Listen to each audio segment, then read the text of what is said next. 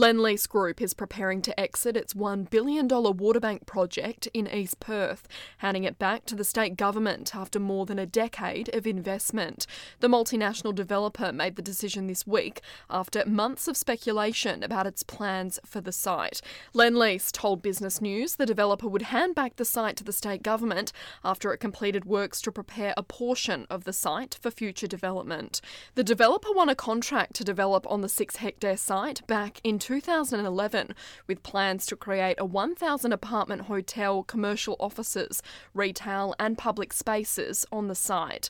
But rapidly escalating construction costs, supply chain disruptions and labour shortages have plagued the sector since the start of the pandemic. Lendlease posted a $264 million loss in its recent half-year results. Lendlease spoke about the complexities involved with Waterbank back in 2018, but at the time was intent on pushing ahead. Industry insiders have spoken about the complexity of the site's proximity to the water table, which would bring additional challenges around developing the area. And in other property news, a troubled apartment block is getting a revival as the developer behind Perth's Doubletree Hotels aims to build a 19-storey apartment building at the Burswood site. Malaysian-backed SKS Group lodged an application with a $40 million price tag to the state government's Metro Inner South Joint Development Assessment Panel late last month. The application proposes a 19-storey development comprising 107 apartments, 12 townhouses and 187 square metres of commercial space on Hawthorn Place in Burswood. Avalon West bought the Burswood site back in 2000, but the company was placed in voluntary liquidation in 2016. Business News previously reported SKS Group paid $9.2 million to take on Avalon West's development, dubbed Hawthorn Green, after work stalled in late 2015. The previous Hawthorn Green design advertised on the group's website shows a 12-storey building comprising 84 apartments and 4 townhouses at the 4,485 square metre site.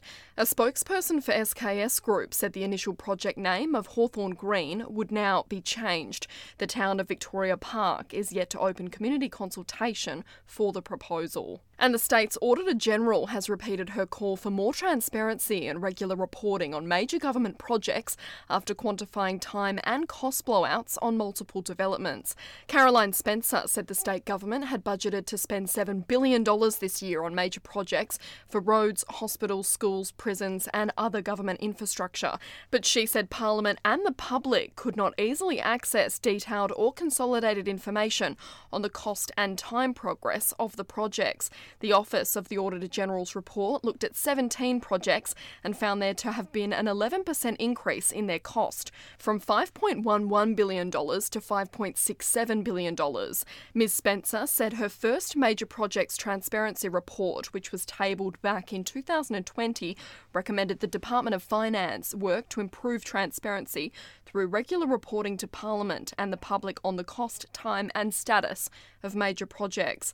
But she said this had still not been done, with the same recommendation included in the most recent report. Ms. Spencer said this reporting would satisfy public interest, promote accountability and build community trust and confidence around the management of the state's budget.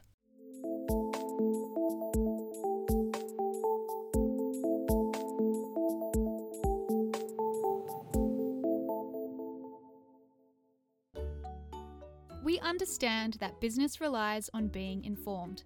That's why Business News is your most reliable source of news, industry insights, and business connections. To stay fully informed, we encourage you to subscribe to our emails, flick through our magazine, and visit businessnews.com.au for daily news updates. It's the best way to ensure you have the information you need to be future ready. Business News.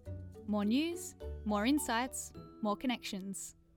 It was the week that Dutton came to town. In fact, it was the week when the entire Shadow Cabinet, minus a handful of well-known faces, came to Perth to have their first Shadow Cabinet meeting. Probably an imperative for them because they got smashed in Western Australia. We both went along to a handful of things. Before I talk about what I witnessed, maybe talk a bit about David Littleproud. You make it sound like you saw a crime unfolding. No, absolutely not. Before I talk about that, talk me through what David Littleproud had to say outside State Parliament with Colin de Groosa. Yeah, he did a joint press conference with the State Nationals and spoke a lot about sheep. The issue, of course, is that the Federal Labor government have signalled an end to the live sheep export. The trade, according to the Federal Labor, needs to come to an end. And the message from David Littleproud was that he and our Premier, Mark McGowan, share the same view that the live sheep export trade should continue. And so he's over here, believe it or not, saying he wants to meet with Mark McGowan to talk about a way to make that succeed. He wants the WA Premier to be an ally for him in Canberra in the fight against Federal Labor, who want to end the live sheep export trade. Now, you talk about strange bedfellows. You couldn't get any stranger than that. So that was obviously the posturing that David Littleproud wanted to get out there. Of course, for our Premier, he does have a view that since the horror videos that we saw of the live sheep export that sort of started unfolding around 2017, 2018, a lot's been done, and that he sees the industry as viable with the sort of protocols that are now in place. So Premier Mark McGowan's much more satisfied than some of his Labor caucus and indeed perhaps one of his Labor cabinet members. But it's easy for him to say, I'll protect the live sheep export trade in WA, or I'll back it, knowing full well that it's really a federal decision, and so therefore a Federal Labor go off and follow through on what they've been talking about, perhaps in the next term. Then, Mark McGowan will just say, well, I tried.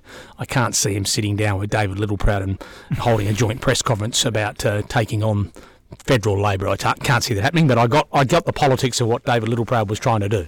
Yeah, it is strange, bedfellows. Is there even a precedent for this? I mean, obviously this week we saw Dominic Perrottet and Dan Andrews work together on childcare funding, but I can't think of any sort of attempt at triangulation of this sort, at least in recent memory. No, and of course for Mark McGowan, it's an easier narrative when it's him speaking against plans of a coalition government out of Canberra. It's an easier narrative, of course, and we saw that through the pandemic, didn't we, in terms of that sort of wedge politics. But no, I don't think so. I think that, as I said, the Premier will continue to say that he's seen a lot of progress in the live sheep export trade. He believes it's viable, suggesting he's got the back of those sheep farmers and everyone else that relies on it. But it's a federal decision, and it seems like Anthony Albanese and his cabinet are determined to bring an end to the trade in the next term. I think there's already and I mean, they talk about it like they're going to win a next term, but anyway, let's say they win a next term, that's when they'll bring it to an end, which will be a pretty big move. I mean, you're talking about 3,000 people employed in that industry. The money is well over $100 million in terms of the revenue that it brings.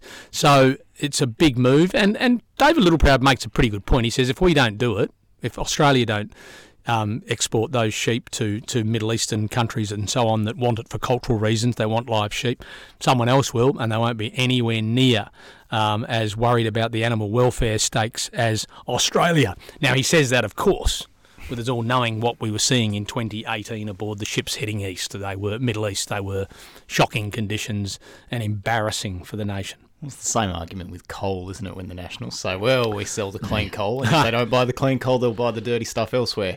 Yeah, I don't know. I guess the only example I can really think of off the top of my head was when there was a Liberal New South Wales or a coalition New South Wales state government when Julia Gillard was Prime Minister. I don't know if you recall this, and Adrian Piccoli was Education Minister, was a Nationals MP, and he was in favour of the Gonski reforms, and I recall that being obviously quite controversial. But then I don't think that was really wedge politics. I think that was more, getting back to that example with Perrottet and Andrews, policy priority that overlapped with a federal government that just so happened to have an alternative party in power. But nevertheless, I digress. I think the bigger issue is going to be the GST issue, to be honest, in terms of how other states collaborate on that one. And it might be Labor states with Liberal states collaborating on that. As we've already seen. As we've already seen with Victoria and New South Wales. And so that's the bigger issue that the Premier will have to fight off. Of course, we know that the federal Labor government before the election said that they have no intention of changing the GST floor for Western Australia and looking at that. But, it always gets reviewed, the GST system, and I think its next one is 2024. Yeah. And so, therefore, anything's possible. And while that happens, of course, it's good. Look, put it bluntly, having a Premier who's able to fight Canberra on anything, is a good thing for him or her. Because people see that he's in there to bat for his state. And, of course, we've seen over the pandemic, nowhere has been more parochial and colloquial than Western Australia. We take the cake now. Even Peter Dutton made a joke, I think, during one of his press conferences about how Western Australia leaves Queensland in the shade now in terms of that whole colloquial push. Yeah, look, putting the economic arguments to the side, I think tampering with the GST... unless Anthony Albanese wants to govern with the Greens and the Tories as a minority government, I don't think he's going to be touching that anytime soon. But yeah, you mentioned Peter Dutton's press conferences. I went to see him go speak on a Riverside Drive. And Riverside Drive, why was that, mate? Why was he down there? Yeah, good question. Not too sure. I guess the parliamentary officers probably weren't nice enough. And he offered his view on a handful of major topics. In fact, someone put it to him that Mark McGowan had insulted him in the past, and he said he was willing to work with him productively. I wonder if that's actually going to happen. Aren't politicians weird? I mean, so Premier Mark McGowan... makes a point of very publicly stating that he's seen Peter Dutton in operation and he's seen him speak. He thinks he's smart. He thinks he's an extremist that's not that smart, and Peter Dutton has to cop that on the chin because, of course, he wants to forge ahead in WA, having had members of Parliament wiped out at the last federal election. I mean, it's just a game. It's just a game, and when you see examples of that, you know it's a game, because otherwise Peter Dutton would have come over here and on another circumstance and just gone, how dare he say that about me? He doesn't know me from Adam. He says I'm not that smart. Well, I'll say he needs to show more humility. But, they don't do that, do they? I think as well Peter Dutton's confronting the fact that he's not terribly popular here in WA, if not the rest of the country for that matter. But one thing that I picked up on in the brief few minutes that we could see him in the Shadow Cabinet meeting was he gets on really well with people. He has good chats with his colleagues in Shadow Cabinet. He smiles, he laughs with them. He's very a convivial character. And then the cameras turn off and he becomes this almost Darth Vader-like figure. I've said this before, he reminds me almost of Mitch McConnell in the US, somebody who really prides themselves on annoying other people on the other side of the aisle and killing their policy priorities. Yeah. So I find it's a bit of a delicate balance maybe for the character he plays in public and what he's like when the cameras aren't rolling. I suppose, okay, given the benefit of the doubt, given the portfolios he's had to manage, and he has to stand up there and talk about, harsh immigration measures, and he has to stand up there and talk about defence measures, as he has done in recent years. Maybe there's a human side that people don't see, and certainly his colleagues do. So maybe he's going to have to sort of change that up and be a bit more convivial when he's talking to people, and be a bit more human. I think human is probably what he's lacking. And I'm not saying he himself lacks it. I'm saying that the perception of Peter Dutton is that he is a very right-wing character who has no emotion when it comes to deciding the fate of families who are stuck in detention, has no qualms about calling out China and talking up the issues of whether, we need to be on a war footing with China and so on. So maybe, he's going to have to change his personality in some way and how he comes across in the media. That's possible. As an opposition leader, he's going to have to talk about a whole range of subjects, not just those ones. But he's got a long way to go, and there's big question marks over whether he could possibly lead them to another election, given the reasons they lost the last one. The reasons are women didn't like the Morrison government. There was a mood on climate change, and you've got to ask yourself whether Peter Dutton comes from the right part of the Liberal Party to change all of those perceptions. I doubt it. Well, that leads me into my next question. Does he get rolled in the next 3 years? And if he does get rolled, who's taken over? Now, I do not know the answer to who takes over, but I'll say it again. I'd be surprised if he's the leader in the election. Look, the other thing is he has come into opposition with a whole feast of issues that will challenge the new government. The cost of living, inflation, electricity, energy supplies. They are big issues, and there's plenty for them to play off during parliamentary question time and so on when that resumes in July. So how long have the Labor government got to go through that honeymoon process where they can just keep talking about the last government, it being their fault? Will the public, who are going to start to hurt, don't worry about that with interest rates and so on, who are going to start to hurt, keep thinking, oh, well, it's not this government's fault, it's the last government's fault?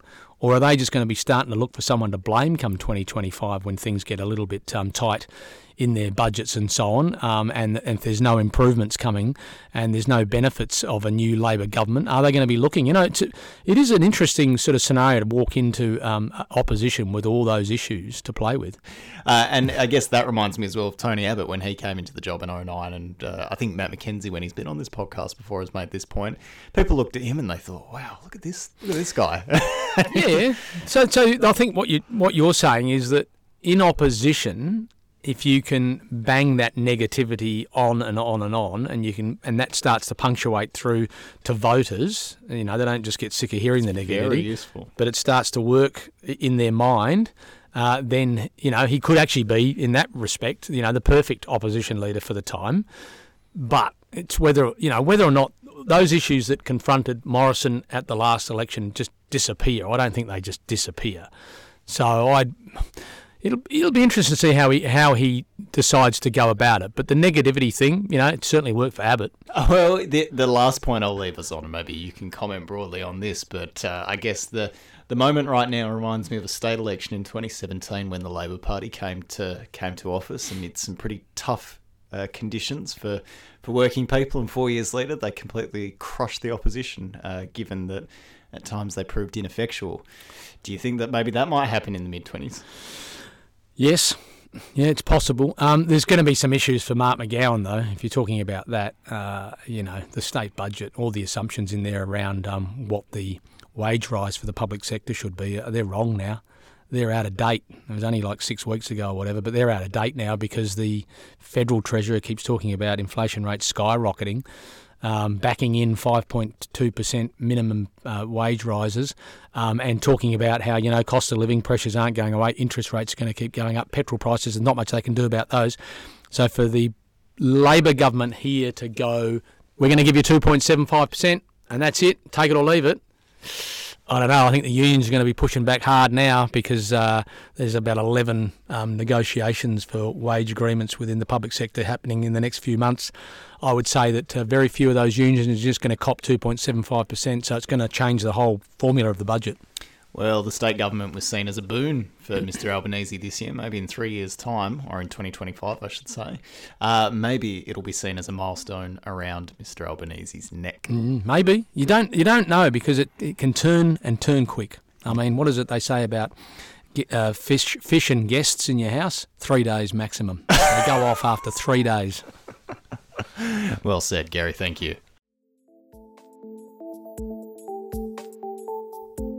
This podcast was brought to you by Optus Stadium, now taking orders for your next breakfast or lunch meeting. If you like what you've heard, head to our Spotify page to like and subscribe. New episodes of At Close of Business are available every day in time for our afternoon wrap. I'm Jordan Murray. See you tomorrow.